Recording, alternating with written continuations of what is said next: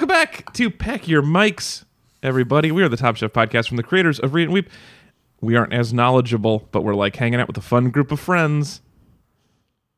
That was a review on Reddit. Really? Okay. We didn't read that, so I know. I just thought, that sounds right. Yeah. It's like if you're referencing something that no one knows, it's like you're making an opinion yourself. Yeah, that's true. I was planning on saying it after. I just wanted to see your reaction right away. The gang is partially here. You guys joining me in I'm Alex. By the way, I am the man who is reading the hosting things. That's another thing you did not read, so you don't know why I said that. But joining me here in Portland is Megan. Hello. Hey, Megan. Also joining us in Northern California, it's Ezra and Sarah Classic. Hello. Hi, guys. Hello, Classic. And also, and there's occasionally children. And then down in Southern California, there's new Sarah and Kyle and maybe a dog. Oh, actually, that's a really good reminder. I gotta take his collar off. He's on my feet right now, so he might make a sudden appearance later in the episode. But as I was going to say, bonjour. Oh, yes, bonjour. C'est moi, Eric Repair. Surprise, I'm your dream. As in A Sarah. ray of sunshine in my life. It's me with my clafouti my children wish I would stop making. Man, I had no idea what that was, but I enjoyed it. Mm-hmm. I've had a clafouti, I think. It's like kind of, it feels like a messy parfait, if I remember. Yes. It's one of those classic goo desserts where you just have a bunch of different types of goo together. It sounds lovely when you say it in French. Never mind. I think It's like it's sort of or like a sweet It's like quiche. a creamy fruit pie. Oh, sweet quiche. Sweet Is that quiche, a creamy fruit cheesecake? pie goo dessert? Well, it's like flanish, right? I can see why these kids don't want any more of this. Please, no more clafouti, papa. No, papa, the clafouti, c'est chômé. Man, French kids are adorable, huh? They are.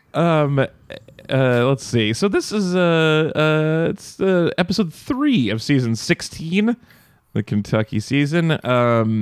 And it is time. It's my favorite time of year on Top Chef. It is, even though it was 112 degrees last week in the middle of June, today it is Christmas Eve. Yay. Thanks to the magic of the Magical Elves editing. It has jumped all the way ahead to Christmas. Let's just jump into the quick fire. Brooke and Blaze, 2 previous second chance winners, are back, and they are in dumb sweaters.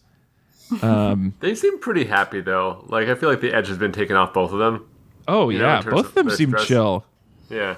Yeah, and I thought in general Blaze handled David's freakouts pretty well.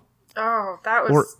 Or Eddie. Which one's the one that's crazy? They both are crazy. Oh, But Dave is the one who was like, "I love you." yes, David's the one And he's who like, blurts "I "I have love this you" at every fork. judge. Yeah. Yeah. And Blaze like, pray hands. Hands. Yeah, he was Yeah. like pretty cool about it. It'd be weird. It'd be easy to get kind of weird out. Like, man, you're like, have some dignity, man. We're on a show. It's probably not the first time it's happened to him though, so Well, that's maybe he true. just feeds off it. I think you get numb to those things. Last week, Dave was like, I'm in love with Gail Simmons. That's true. He did say. He just loves like- everyone in a very serious and uncomfortable way. It's Teen Girl Squad, right? Where it's like, I'm in love with every chef. Yeah, yeah. I feel like the thing Blaze is famous for is being on the show, and you are currently on the show. So maybe like act like peers a little more. You're the Blaze now, dog. Yeah, exactly. Whoa. The Blaze is inside you the whole time. So they're there pretending it's Christmas season. The kitchen is all decorated in Christmas wreaths, which were probably very difficult for the production designers to come by in June, which I enjoy. Might be easier. I mean, they're evergreens, right? So you can always kill them. I guess they can hand make them. I don't know. Yeah. Where would you go to? Okay, so if it was June, where would you go to find a wreath? A Christmas tree farm. Australia. I don't think they were real. And also, good guesses. you could go to like any props place, right? Like Probably a prop TV place. and movies still have to film. That's true. In the off season, so they have things like that year round. Also, How do probably, you think I they bet make this was Netflix really Christmas? not a problem. the internet. Yeah. They could probably Yeah, 2 you day can get ship most some things. If you wreaths. order Amazon, you can get most things there if you want. Yeah. Amazon's got all the Christmas things all year round. It's So not that kind of dirty. What? You said the way you said it was a little dirty. I thought that's projecting for sure. Well, all right. It felt not dirty coming out. Apparently, it felt dirty coming in, though. See, that one, too. Okay. All right, now I'm hearing it. Okay. Tobias, you blow hard. So each of the chefs has 2 minutes to fill a pre-wrapped gift box with ingredients, and yet not one of them realizes they're about to do a white elephant gift exchange. Megan, how long did it take you to figure out they're going to do a white elephant gift exchange? It took me the whole preview where they said they were doing a white elephant gift exchange. We did know in advance, but it still should have been obvious to them, right? Well, so my strategy for it would have been fine for this actually as well. Oh yeah, what's your box strategy? I was thinking, you know what? I'm going to corner the market on oil because I'll have a bad dish to make, but no one else will be able to cook with oil also. And then I figured it's like my cup of oil would be better than their non-oily things. But that would have been fine too. Because then you would have had a non-oily. Yeah, because it's a bad strategy. But then someone else would have had to make it work. Yeah, not me. Well, Pizza Iowa tried to corner the market on flour, and that didn't go great. I loved it so much. Sarah and I laughed so hard anytime that happened. We were crying laughing. Yeah, it was so good. Well, the best part is he was like when they just like it's the first. Not even the first. There are several cracks that have been showing in Kevin's fragile handle on this TV show that he's on. But when they did the interview and he was like, I just kept grabbing more flour. I have no idea why. Yeah. Does he not have object permanence? He's like, all right, I need flour. What else do I need? Oh, man, I need flour. Well, he has a restaurant, a pizza restaurant, right? So maybe apparently. He's just like, this is what you need. But he did not grab anything else for baking. There was no eggs. There was no baking. So like he had... It was just 6 different flours. But somehow kimchi... Yeah, kimchi. Oh my god, made it in there. The thing is, it's like the most representative of how I shop, where it's like, I think we need flour. Yeah, and just keep on going. Yeah, just down the. I mean, they did look like they were shopping, almost like that TV show where you shopping spree. Supermarket sweep? Yeah, supermarket sweep. They were just like pushing huge amounts of things into boxes and not really thinking about it. It did seem like they were going to keep all this afterwards and they're just trying to get their money's worth. Well, I also like how it seemed at the very beginning, someone broke a glass, like a bottle of oil. And I like imagining like whoever was there first took a bottle of oil and smashed it on the ground. It's like an oil slick for everyone else. That sounds like an Ezra strategy. Yes, I'm down. Corner the market and the floor on oil. Non-slip shoes and then throw a bottle of oil down. Yeah. What other strategies are there? What would you for a 2-minute box? Listen, it's so easy to like couch judge this, and I get very overwhelmed at a normal grocery store with all the time in the world.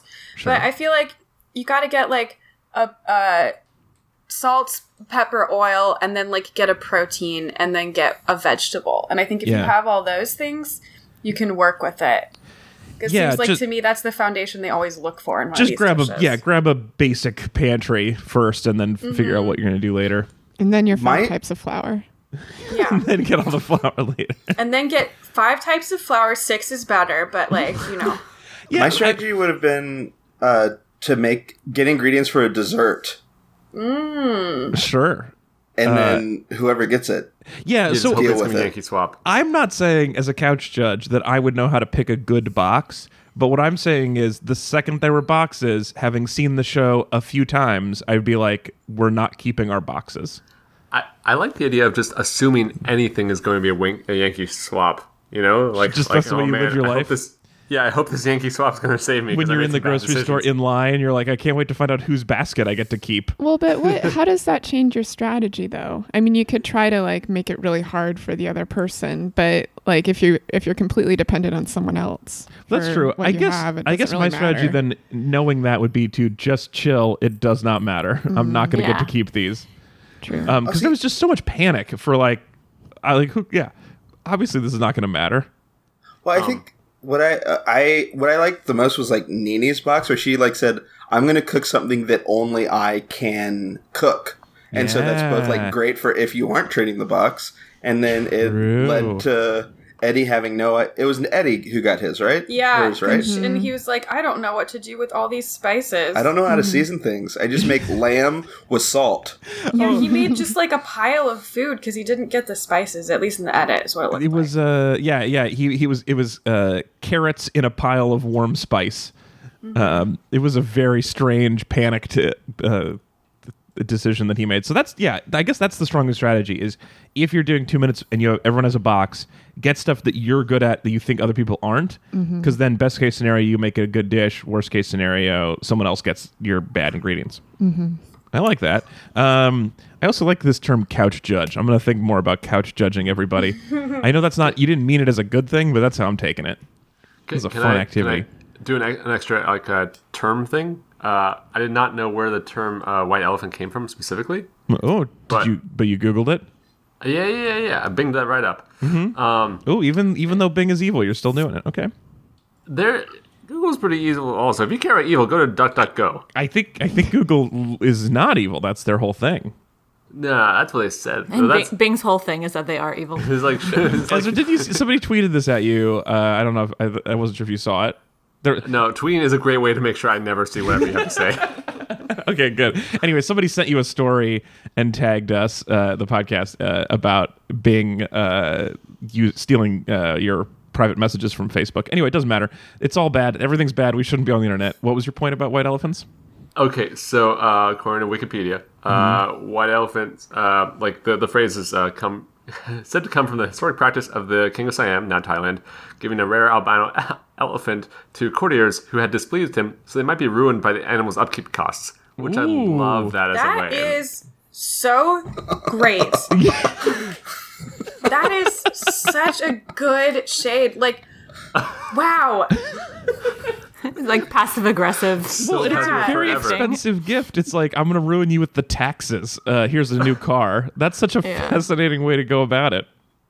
Yeah, and one theory suggests that my namesake Ezra Cornell brought the term into the popular lexicon through his frequent social gatherings as early as 1828.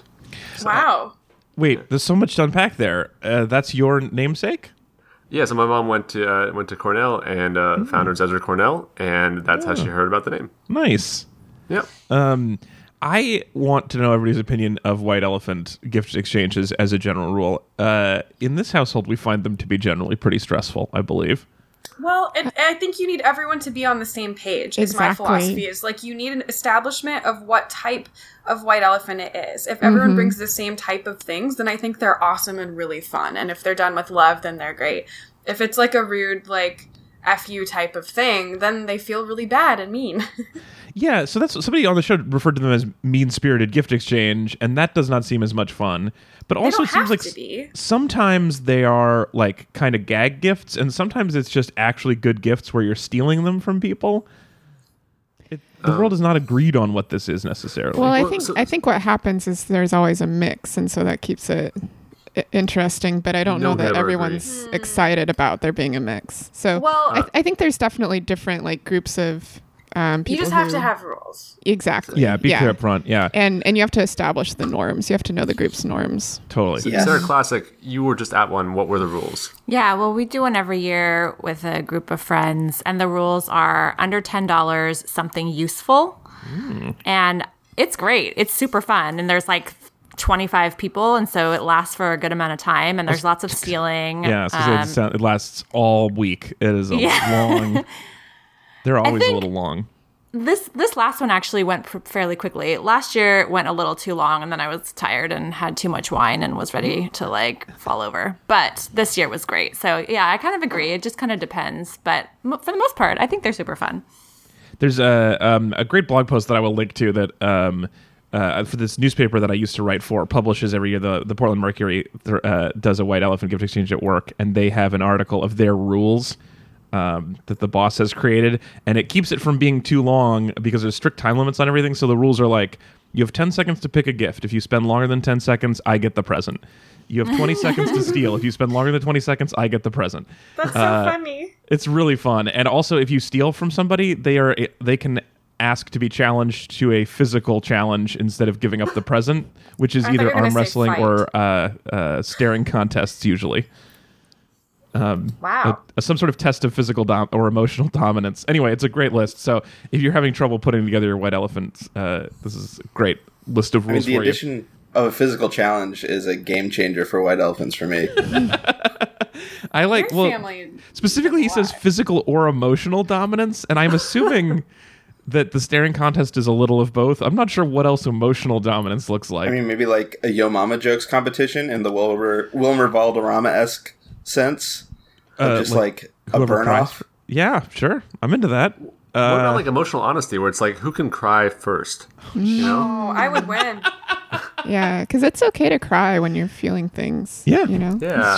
Yeah. Or to win stuff. Other fun white elephant thing, this is a little bit personal, but since Ezra and I, we don't talk outside of the podcast, I wanted to tell you this. As Ezra and I wrote a novel 2 years ago, as some of you know, and we just had somebody who was doing a white elephant gift exchange who asked for a signed copy of the book, and she put it with some mummy stuff because it's a mummy related book, and she won best gift.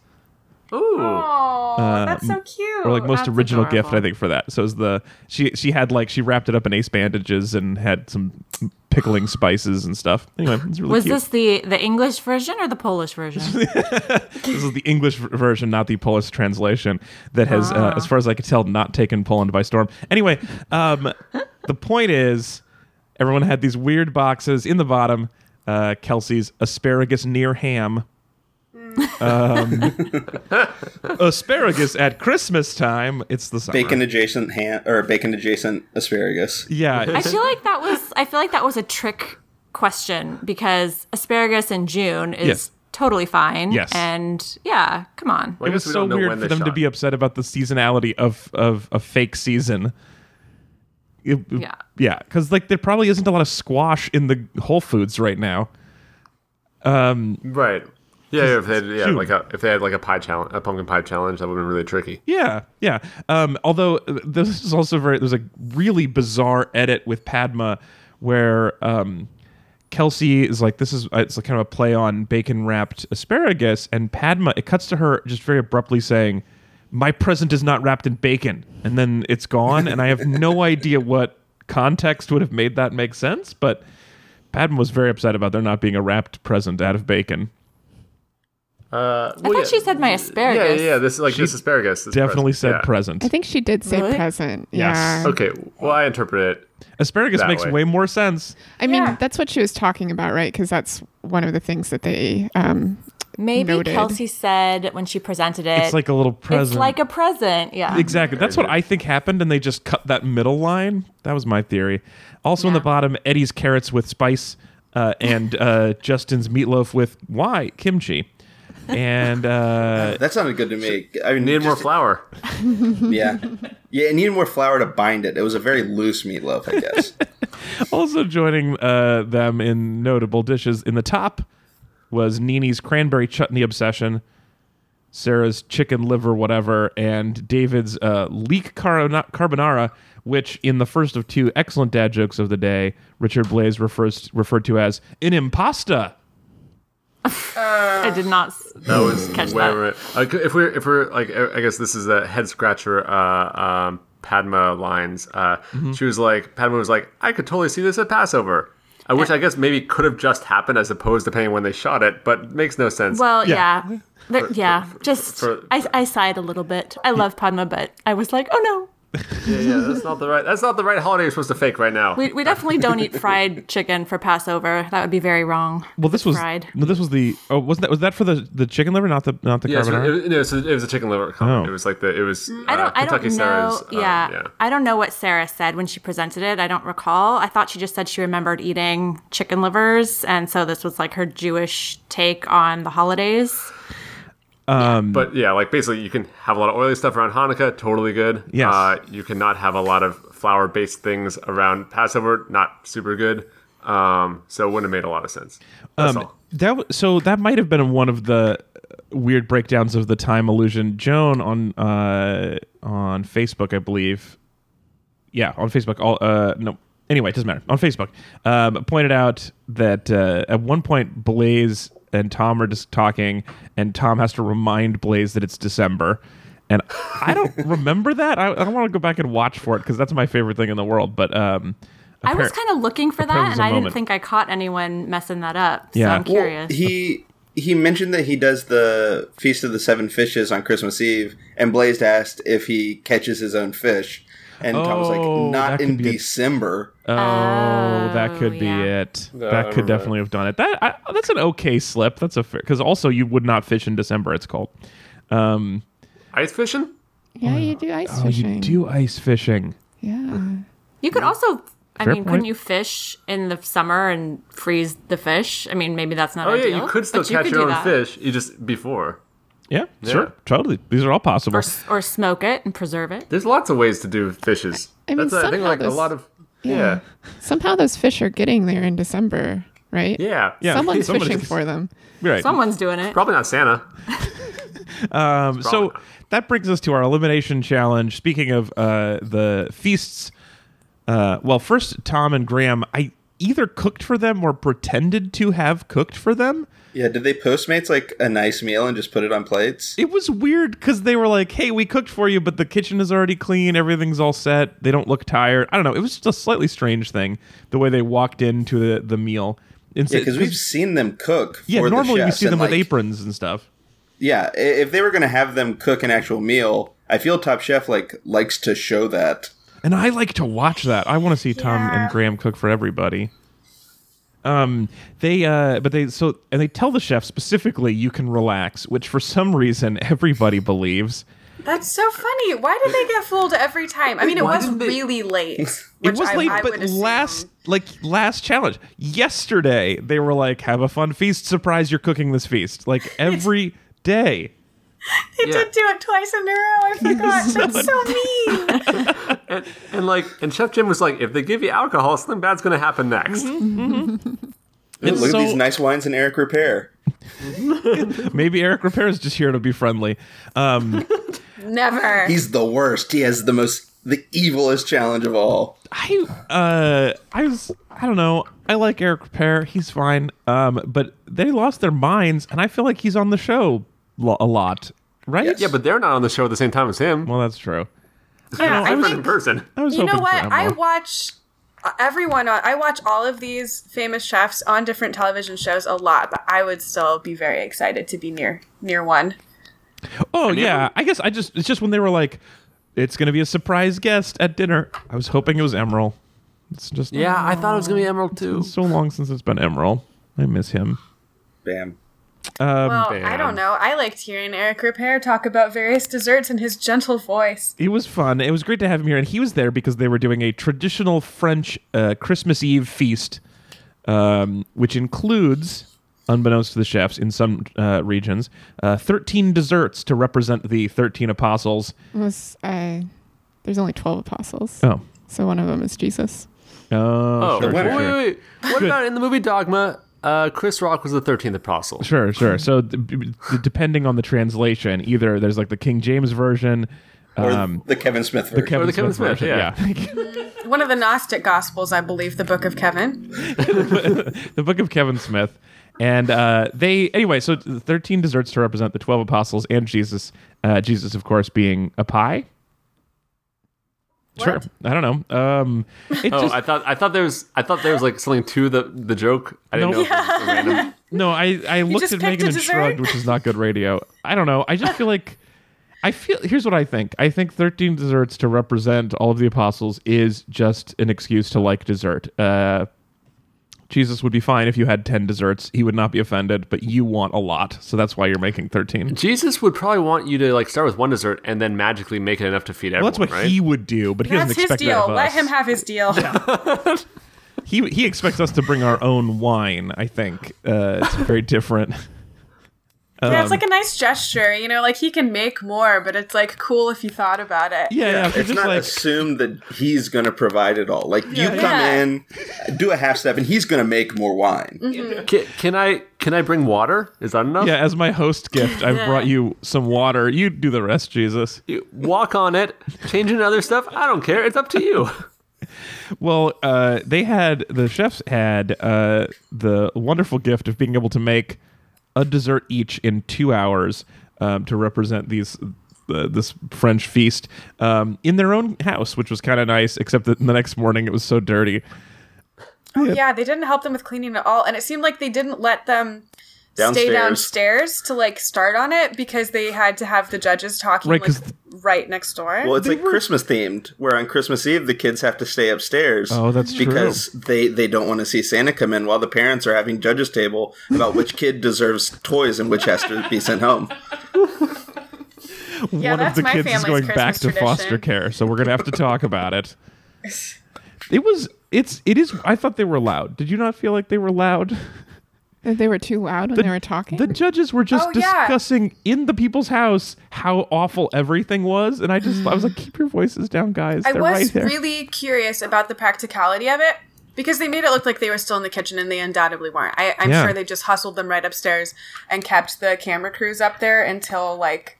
Yeah. Because they had those shots of them, like, trying to go to bed or whatever, but I bet they just kept all their producers up there to be like... Hey, we just got to keep you for like 20 minutes or something. And I bet they just had a really abbreviated talk just so they could like get a couple sound bites. And that's true. And maybe all of the chefs. They were talking. All the chefs had to go la la la. Well, it was 2:30 when they said like, all right, we're going to have judges table now and tell you in the morning. And then it was like 3:15 when they were done discussing. Oh, damn. But maybe there was probably like a bathroom break. They probably had like still a late break night to like touch up makeup. But so, Megan, did you say from your research this is part of the French tradition is that you eat the 13 desserts in the middle of the night? Oh, well, yeah, the feast is happening in the middle of the night because it's the...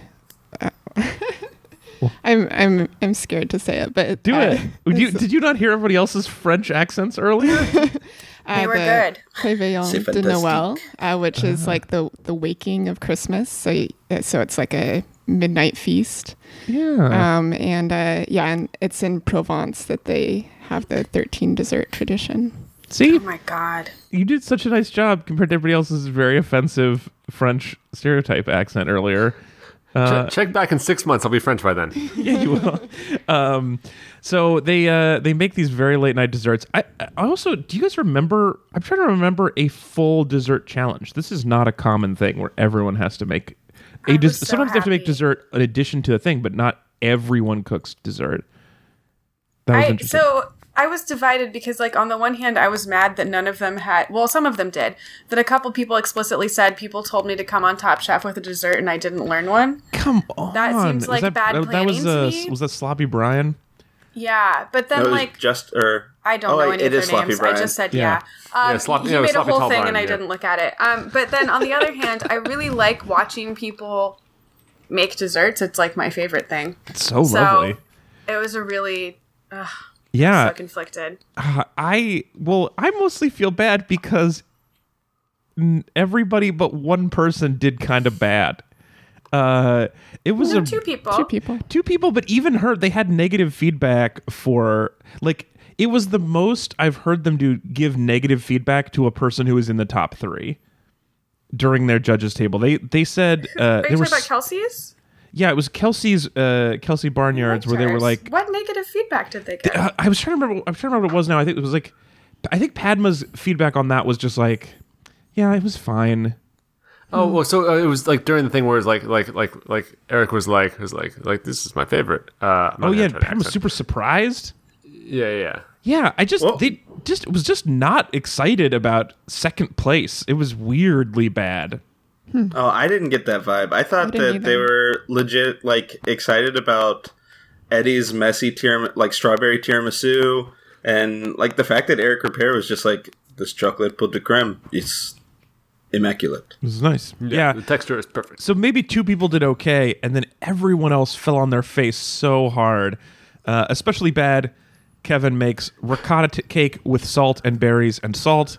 Brian makes and more ricotta, a vinegar and blue cheese mousse on biscuits that even in its best version sounds bad, but was apparently acidic enough to eat through the table. And then Pablo made a ganache with crappy raspberries.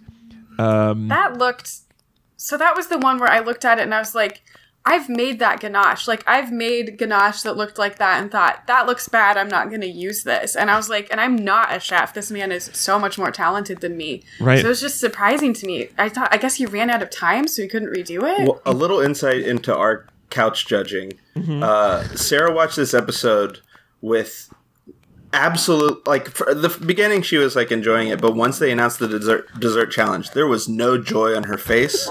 It was exclusively hawkish judgment, pointing out everything that they were doing wrong, including like Pablo's weird tart that Sarah's like, what is he doing to that dough? Well, he was just like patting it repeatedly into not even the whole pan, and I don't know what the intended thing was. He said something about rolling it up, but I couldn't picture what it was supposed to be. It felt like we were watching like Extreme Home Makeover, and they were like, you have to build a motorcycle or something. Like, it was just like, this is just, they were all panicked. None of them looked comfortable.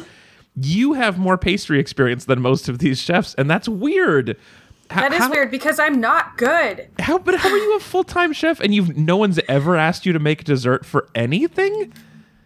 I was shocked at how panicked everybody was. Well, there's like the weird like a couple. Like, I don't know if it was Brandon or like one of the guys said something like, "I wish I hung out more with my pastry chefs now." Like, respect your coworkers. Yeah, totally. Also, they have free dessert. Go hang out with them.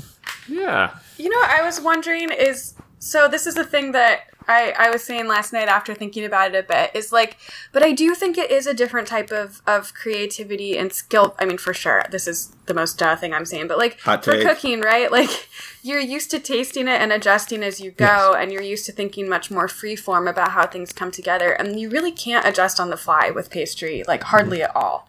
It's like they were saying, like, once you over-season something, it's nearly impossible to pull it back. Totally. Which is what happened with the salty ricotta, and I think for baked goods, you can't...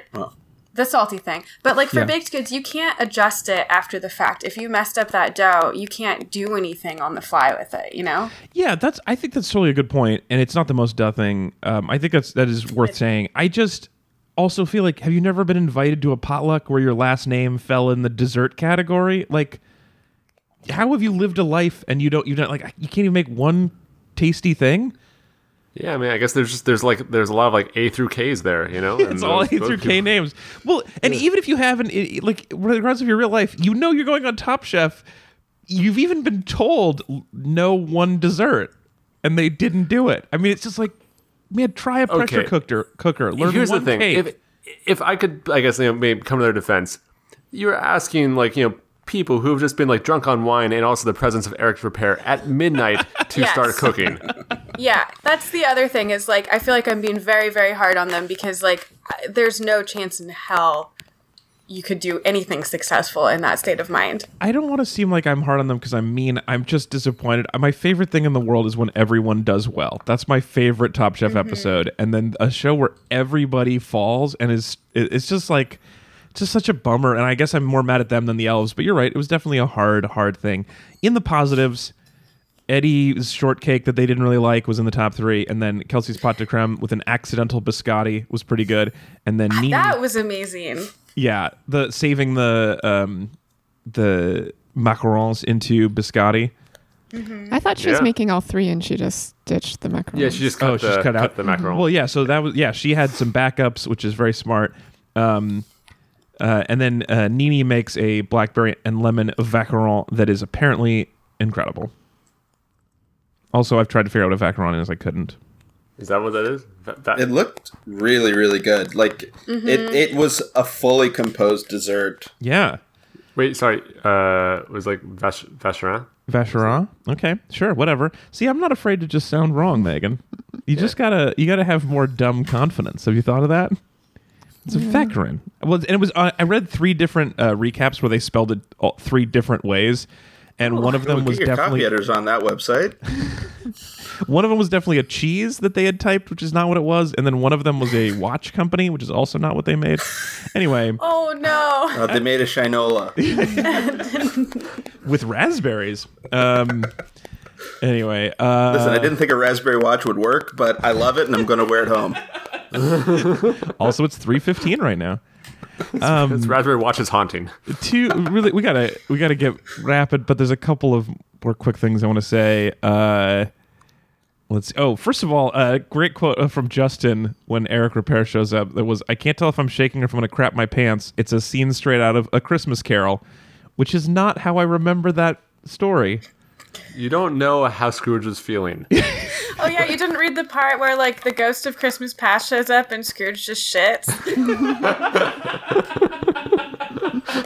He's an old man. Or how the ghost of Christmas Present like introduces Scrooge to a whole feast, and he's like, "You must eat until you purge, then you vomit and crap yourself, then eat more." This is a dark. I've only seen the Muppets version. Maybe it's not as dark. Yeah, they made it more family friendly. Look, if you think that Michael Caine didn't commit to pooping himself, you are sorely mistaken. I also really liked when who was it? Who has immunity? David had immunity and was asking for a can opener, and someone yelled, "Open it with your teeth, immunity." Yeah, that was pretty good. That was very good. I think that was Not Today, Satan, right? Yeah, that was Justin, Not Today, Satan. He's very funny. I am very much enjoying him because they presented the Not Today, Satan as if it was some big dramatic thing within the episode. No, they showed it in context, totally. and it's just something he says to himself. It was just him like it's letting off some steam when he dropped all that corn and then moving on with his life. I think he's fantastic. Oh, it's so funny. I like him a lot. Also, if this really was like, it's so funny that they pretended it was Christmas Eve, because if it had been and they made them do Judge's Table at 10 a.m. on Christmas, that would be real terrible. But so it's Christmas. Yeah. And then, so in the end, Kevin goes home for his just nightmarish salt dessert, and I can't remember who it was, but somebody yelled as he was leaving, "We'll water your garden," which was really sweet. Oh wow. The handshake that Tom gave, where like when he was saying it was like oh yeah. It was just the dessert was too salty. It was so salty it was inedible. That was like his like that was his goodbye. Yeah, because normally he's like, thank you so much for cooking a meal. Yeah. He shook his hand, looked him in the eye, and said, "You cooked something that it was impossible to eat." That was gnarly, and he said it real fast. It was basically inedible. Anyway, get out of here. We'll see you at Last Chance Kitchen. Oh, that was rough. Before we go to Last Chance Kitchen, that is our new sound. That means it's time for mailbag. Oh, mailbag. Oh, crying mailbag. All right, we'll do it anyway. Megan, it's time for mailbag. You can send all of your comments, your feedback, your questions, mailbag at packyourmics.com, and also on Facebook and Twitter. Megan, what's in your bag? Lots of great stuff. We have a message from Marcy. Yes. Marcy says, "Thanks for the recommendation to watch Lords and Ladles. I've watched the first episode and really liked it." Oh, good. Everyone watched Lords and Ladles and tweeted me about dairy. We also watched the first episode, and it is so weird. I love it. The long walk down the long hall. They say, like, half of the things they say were too Irish for me to understand them, which I did not know was possible, but they say so many weird things. Also, man, there's a lot of pig face in that episode. Oh, there's even weirder stuff. You're going to get stuff where it's like, yeah, we're going to cook bird brains. You need the skulls of a dozen pigeons. It's truly grotesque stuff. I did like at least that the chef who had to skin a rabbit was also grossed out. Anyway. Yeah, usually they don't go that gnarly. Usually you're getting like the butchered meats that they're making weird jellies out of. But I just love it. I don't want to eat any of that food ever. But like I love the process of like food history and uncovering these things, and I think it's very cool. Even though it's very clearly a travel log for these rich people's homes you can go like rent out for the weekend or whatever. Yeah, totally. There's also fun about it's like chefs just came in their house and cooked them this huge feast, and it's like they're like, there's only like 4 of us. We don't. I mean, well, they have people over usually. But on the first episode, they were just like, we're really full. We've eaten a couple of the like little bits of it, and then there's just like enough food for another 100 people. Anyway, yeah, totally weird, delightful show. I had a good time. Marcy goes on to say, it reminds me of a great BBC show from a few years ago called The Supersizers Go. I can only find it on YouTube right now, but it's sometimes available on Prime Video. The 2 hosts, one is Sue Perkins from the Great British Baking Show. Oh, hello. Spend a week living like they would have in a different historical era. Oh. They have a cook that prepares period-appropriate dishes, and at the end of the week, a doctor checks them to see how the bonkers diet has affected their health. Oh, no, that's dark. Oh, how can they tell after 1 week? Well, that's a good question. Yeah, is it like blood pressure and like do they do like a blood sample to see how your levels are or whatever? Is that what blood does? Yes, that's exactly right. I'm not sure, but Marcy says apparently spending a week consuming only wild game and beer isn't great for your liver. All right, what was the name of this show? It's The Supersizers Go. The Supersizers Go from That's the a BBC. weird name. Because like the Morgan Spurlock Super Size Me type thing. I guess it's sort of like that. Yeah, I was gonna say like the Supersize Me title of that is like Pasteurize Me. I think so. I think the Supersizers is the name of the comedy duo. Oh. Because there's also a show called The Supersizers Eat. Okay. That Is makes that sense. Sue and Mel? Yeah, Are the no, it's not Supersizers? Sue and Mel. It's Sue and a restaurant critic named Giles. And I don't know if they're a comedy Supersizers? group. It's just like they call themselves the Supersizers. And then Okay. they do, the Supersizers Go and the Supersizers Eat. Anyway. Well, coincidental overlap with Morgan Spurlock. Yeah, well, no. So the first episode is called Edwardian Supersize Me, so maybe that's what. Anyway, yeah, that's not a coincidence. But man, I enjoy Sue so much. I think that sounds like fun. We have another show recommendation as well. This one's specifically for Ezra and Sarah. More and from the what else is on? It's from @FlyAwayRen on Twitter. There is a French version of the Great British Bake Off called Le Meilleur Pâtissier. Oh, So the best pastry chef. So that sounds really good. Thank you. That is. It's right on up in your point. alley, you guys. For those of you at home who are wondering how committed they are to this French thing, like the day after he announced that, I got an email from Ezra where it was clear from the other stuff in the email that he's already set his email program to French. So Yeah, but my phone is all in French. I feel like that'll teach me in one way or another. When my sister was working on Spanish, she set her ATM preference to Spanish, which I feel like is a real high stakes gamble. Oh, wow. I mean, numbers are the same either way. That's you know that, true, right? but Are you like gonna put your give money or in take your are kind of account or important. Your enemy's account. Exactly. Why do they have the enemy button? Why is the word for enemy? What else is in there, Megan? Well, we want to say thank you to Lauren. Yeah. Lauren thanks, sent Lauren. us a donation Yeah. and says, so glad Thanks, you're back Lauren. this season. Thank you. I didn't know that was a thing people could do. I know. Awesome. Yeah, of course you can do. We don't make it. I don't like to make a show too much about begging for money, but I threw a little page on there on the new website, which is very shiny, and I like it. And we really appreciate it. It's already gone to good use. We got 2 new headphone splitters already with it. Mm-hmm. So Thank Oh, yeah. you. Thanks, Lauren. among other things. Thank you. So yeah, we really appreciate it, Lauren. And if anybody else wants to, it's on the website, packyourmics.com. I mean, I'm learning stuff now. I didn't know we had a website. We are on our 3rd website out of 6 seasons. Every 2 seasons, I make a new website, and this year though, Alex. it looks nice. My first thought was, wait, why don't you have the 3rd episode up? I was like, oh, right, we're making that now.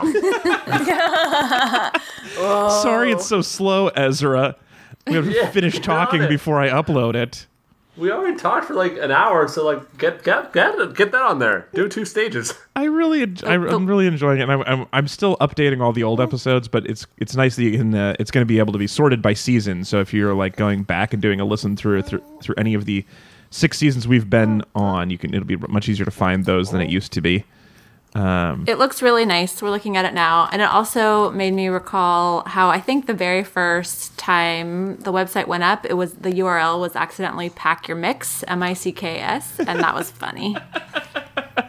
I believe that I bought that, and I also bought Mike's MIKES in case people that's thought smart. we were taking a bunch of men named Mike and All of them, pack them up. we were loading them in a suitcase for the podcast. I was thinking like a nice van.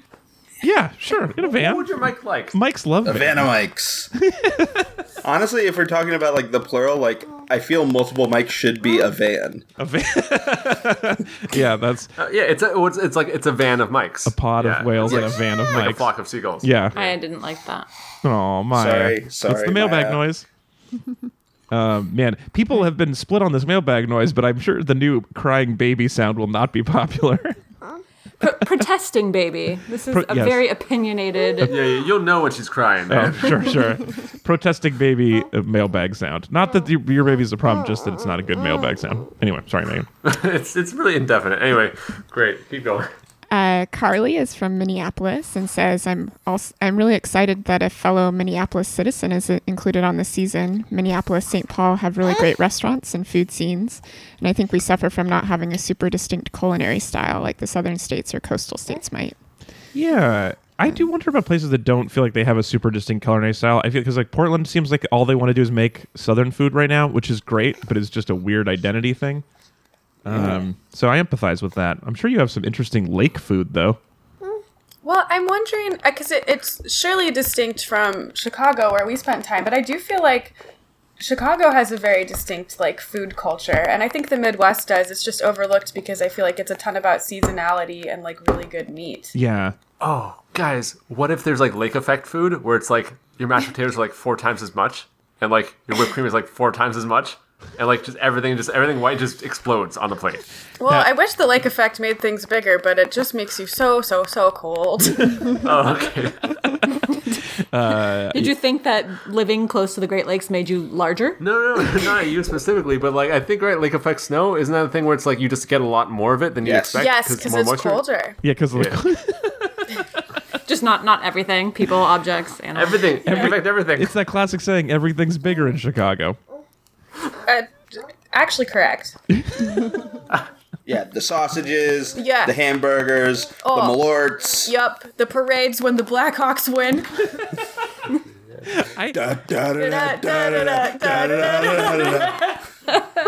Man, I don't get that, but I enjoy it.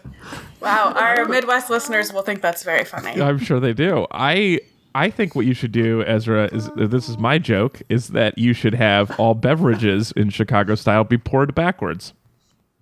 You pour it from a cup into a pitcher. Ooh. Because they reversed the river. That's my one Chicago fact. That is a great joke. Thank you for prefacing it that it was a joke. It was for you. I wanted to show you that I was doing the same construction as you, but lazier. We could do. All right. We have one more mailbag? Yeah, well, we have a couple more. Okay. At Katie Lucy on Twitter says, I'm coming around on Brandon. I think he is genuine with his feedback and not just a dick. Plus, his family owns a chocolate factory, which is sick. Oh, with a crazy name. What was the name of it? It was like Frazzle McDazzle's Magic Chocolate or something. And that really did. Oh, yeah. It did make me like him more this episode, though. I think they tried to soften him a lot because they had the hair straightening thing. Mm-hmm. Is he a descendant of Charlie Bucket? He looked way Charlie Bucket in those pictures. Because like that's the only person I know who owns a chocolate factory. Sure. Yeah. And also it has a psychotic name. Yeah, that's true. I feel I feel like everyone just hold tight on Brand. Don't give up hating him yet. I don't want you to all soften too quickly on him. I feel like there's still a problem, but it was interesting that he was the one who warned Kevin, Peace Iowa, that his food was way too salty. And there is sort of an advantage to being a person who doesn't really know how you come across and being okay with people not liking you, that you can also be honest to somebody. There's like, he had a bit of that like broical kind of moment where he could be like, I'm going to give you the truth because I am not concerned with how people think of me. And so, hey, your food's too salty. But he was super nice about it. And I like that. So I feel weird about it. I'm holding him at arm's length because I think he contains the capacity for genuine good, but I see evil behind his eyes. But isn't that like all of us, really? We contain the capacity for good and evil, and it depends on how salty our ricotta is that day. It's like Bing, right? He's exactly like Bing. He's Chef Bing because he's from Silicon Valley. Oh, he is. That's actually, Chef Bing? He definitely has the most nicknames. I could definitely add Charlie Bucket is already on the list. I'm going to add Chef Bing here. For those of you who are not on the show, we have a new document, a cheat sheet of the chefs that has a space for nicknames, and during the show it has been filled out very quick. Should we share this out? Yeah, I can post this, I guess. I don't in like view only or comment only. Totally, that might be nice. It also might be a little mean. I don't think any of these are mean. We're not being mean. One is mean is that I refer to David as Manic Eddie because I did not realize they were two people for these first 3 episodes. Alex had a really hard time sad with Eddie? this. I just thought Eddie was sometimes sad and sometimes way too fanboy. Every single time one of them would come on the on the screen, he'd be like, "That's Eddie, right?" And I'm like, "No, that's David." And then he'd be like, just look at "That's the David, eyebrows. right?" "No, that's Eddie." Are the eyebrows triangles? He cannot. Eddie. He cannot tell them apart. I really can't. Although even looking at them in their photos right now, like I'm not like they are different. I'm not crazy. They are similar. No, they're not. Yes, they're yes. very different men. They're not that similar. They both have very short trimmed beards. They have the same color hair. No, They're David both has a people. fuller beard. But Eddie has like Stubble. a stubble because he hasn't been shaving. My theory on Eddie I'm gonna give it to me. He is an insomniac and like losing his mind because he talked in this episode about how he didn't sleep at all the night before because he was worried about how he'd be judged. And he looked exactly the same as he's looked in every other interview. So, like, I think just, like, no sleep, worried about his fate in the world is his natural state. Yeah, that's fair. That's fair. I think he's successfully not gotten the villain edit because he literally stared at the camera and said, "I am not a villain." That's all it takes. And I think that it's hard to give you a villain edit of that. Yeah, you can edit it out. Well, that's true. That's fair. I guess they could. Snippet the villain is how they would do that on The Bachelor. I'm not here to make villains. Well, I'm here to make lamb. All the lamb. Give me the lamb. One of my nicknames for him is racks on racks on racks of lamb. Yeah. That's Pretty fun. good. well, I'd like to end our mailbag segment with a suggestion from J number 1. Oh, yes. Since the chef testants had to pretend that it was December in this episode, J number 1 says, "I think the podcasters should pretend it's midsummer for this podcast and share their 4th of July plans and recipes." So what are you guys up to tomorrow for the 4th of July, huh? Oh my gosh, well, my birthday is only a couple days away. Oh, that's very I'm exciting. getting really excited for my birthday. Yeah, we don't want to go overboard because we do have big birthday plans, but for the 4th, basically we're going to go pool hopping. Oh, yeah. We're going to go... It's kind of going to be like a party crawl, and all of them have pools at their apartment complexes. So That's it's pretty. Just be that like actually sounds really fun. making our way along. Megan and I LA, do. baby. Go ahead. And if it were December, we would only be maybe 20 degrees difference in temperature at night. That's true. Megan and I do our only hike of the year on the 4th of July. It's our big hike. We go to this mountain where we can see down on the city and watch all the fireworks from above. And my favorite part is that calories don't count when you're on top of a mountain. Yeah, so we have a very special tradition, which is where we exchange presents wrapped in bacon. Next to bacon or wrapped? Why is my present not wrapped in bacon, Megan? Yeah, that's very fun. What are you guys doing for the 4th of July? Well, if it's midsummer, I mean, I'm planning on getting partially turned into a goat and falling in love with a fairy queen. Oh, I don't think that works out for him. It does. Does it? It totally does. Oh, great. I mean, it gets turned back out of a goat, I think, at some point. And then it was all, basically, then someone comes on and says, "Hey, if this was, like, problematic for you, don't worry, it was a dream." And that's how I like all of my adventures to go. Well, Ezra Bottom, I hate to tell you this, but this whole podcast, the reason it's not on the website, you totally dreamed it. Well, at least I got to go to sleep at one point. That's nice. Yeah, you're better slept than Eddie. So, Wait, Sarah Classic. Any Sarah Classic. 4th of July? Oh, yes. I am going to pretend that I'm super patriotic for this one day of the year. Yeah, I think we all shall. What a great tradition. And thanks for the suggestion, Jay. Thanks everybody who wrote into the mailbag. And we really appreciate it. You can go to packyourmics.com, see the shiny new website. Also bonus on all of our places where you can write in the mailbag on Facebook, on Twitter, and on the website. You can also see J number 1's classic webcomic that he's been producing for us on and off over the years called Knife Blocked. There's a new episode of Knife Blocked, the webcomic, up on the website and on everything else. So I'm learning so many things about this show. Knife Blocked, actually, so for you guys, it's not on the website yet. I forgot to put it there. We'll be in a second. But for the people at home, it already is. But it's on our Facebook and Twitter. But Knife Blocked is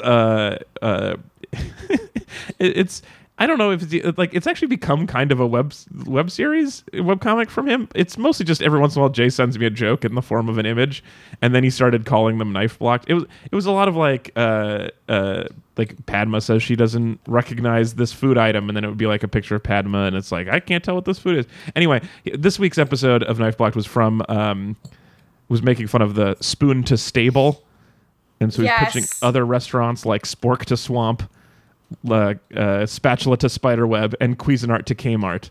So this is good. Ooh. Anyway, this is very fun, and he's got little images to account next to it, and it's fun.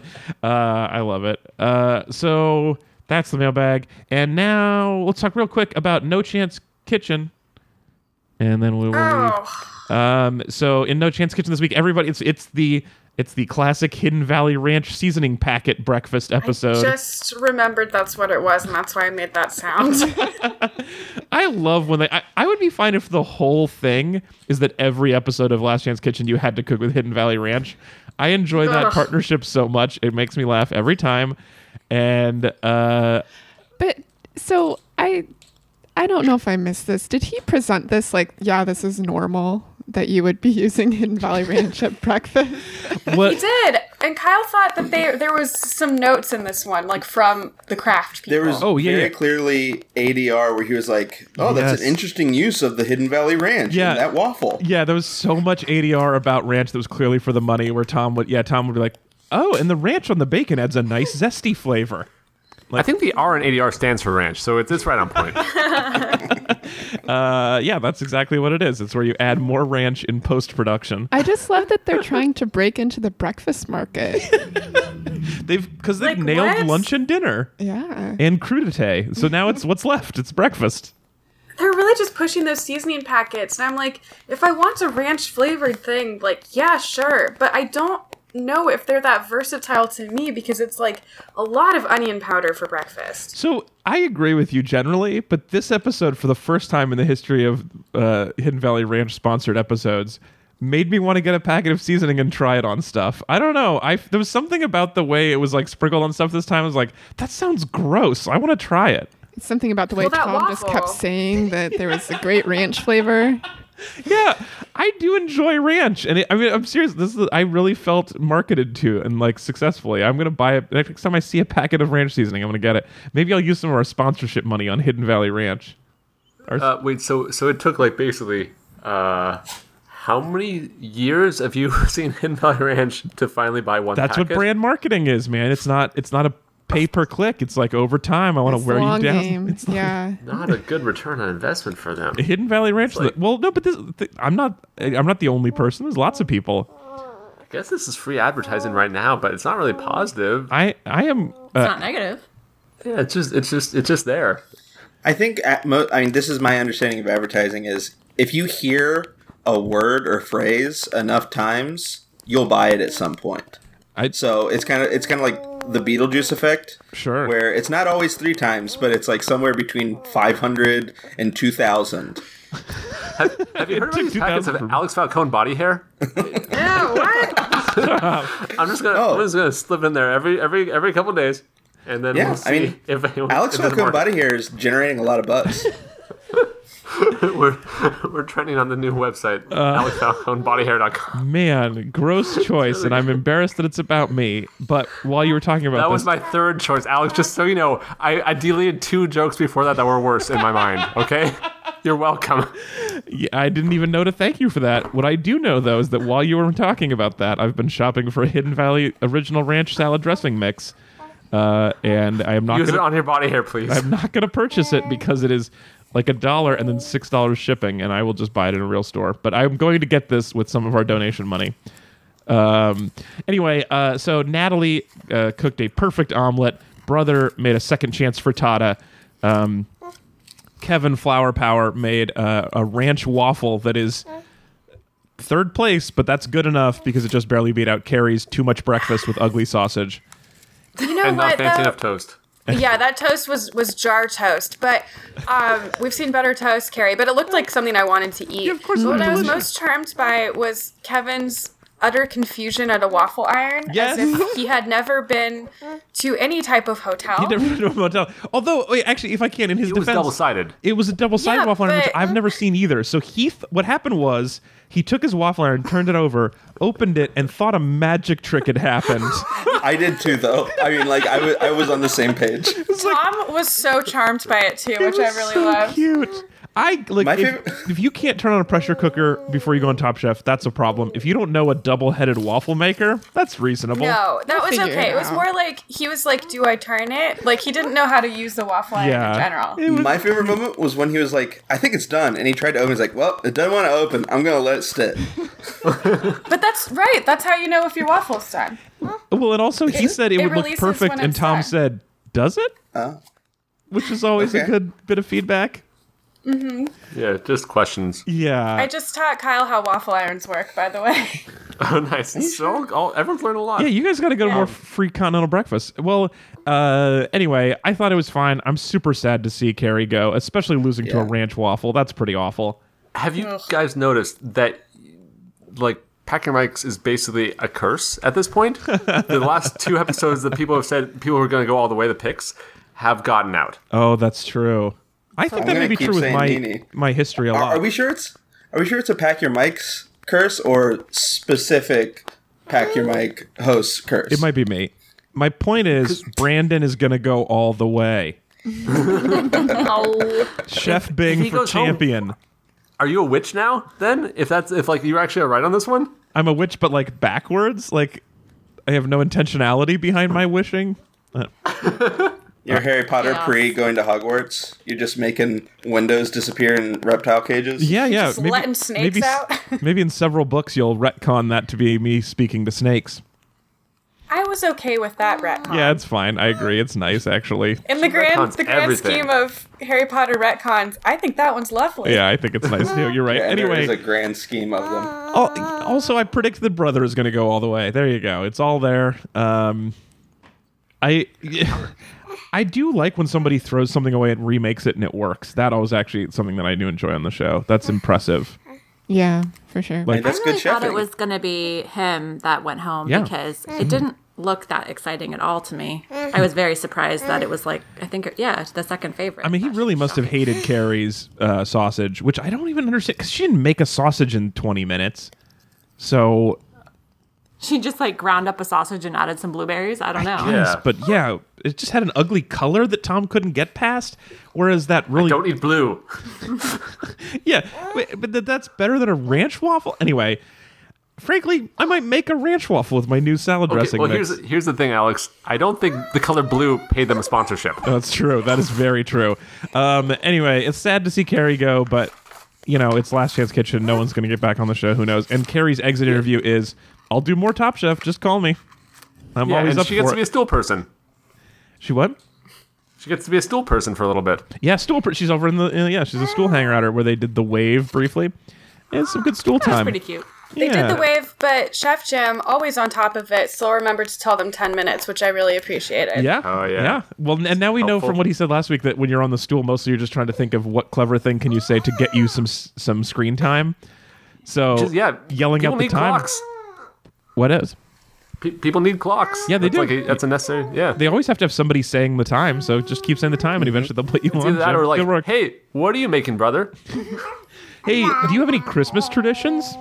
Yeah. And all right, well, you're right, Maya. We should get wrapped up. So that's it for the show. If you guys have any more thoughts and predictions, I'll take them now. Last chance. Who do you want to curse?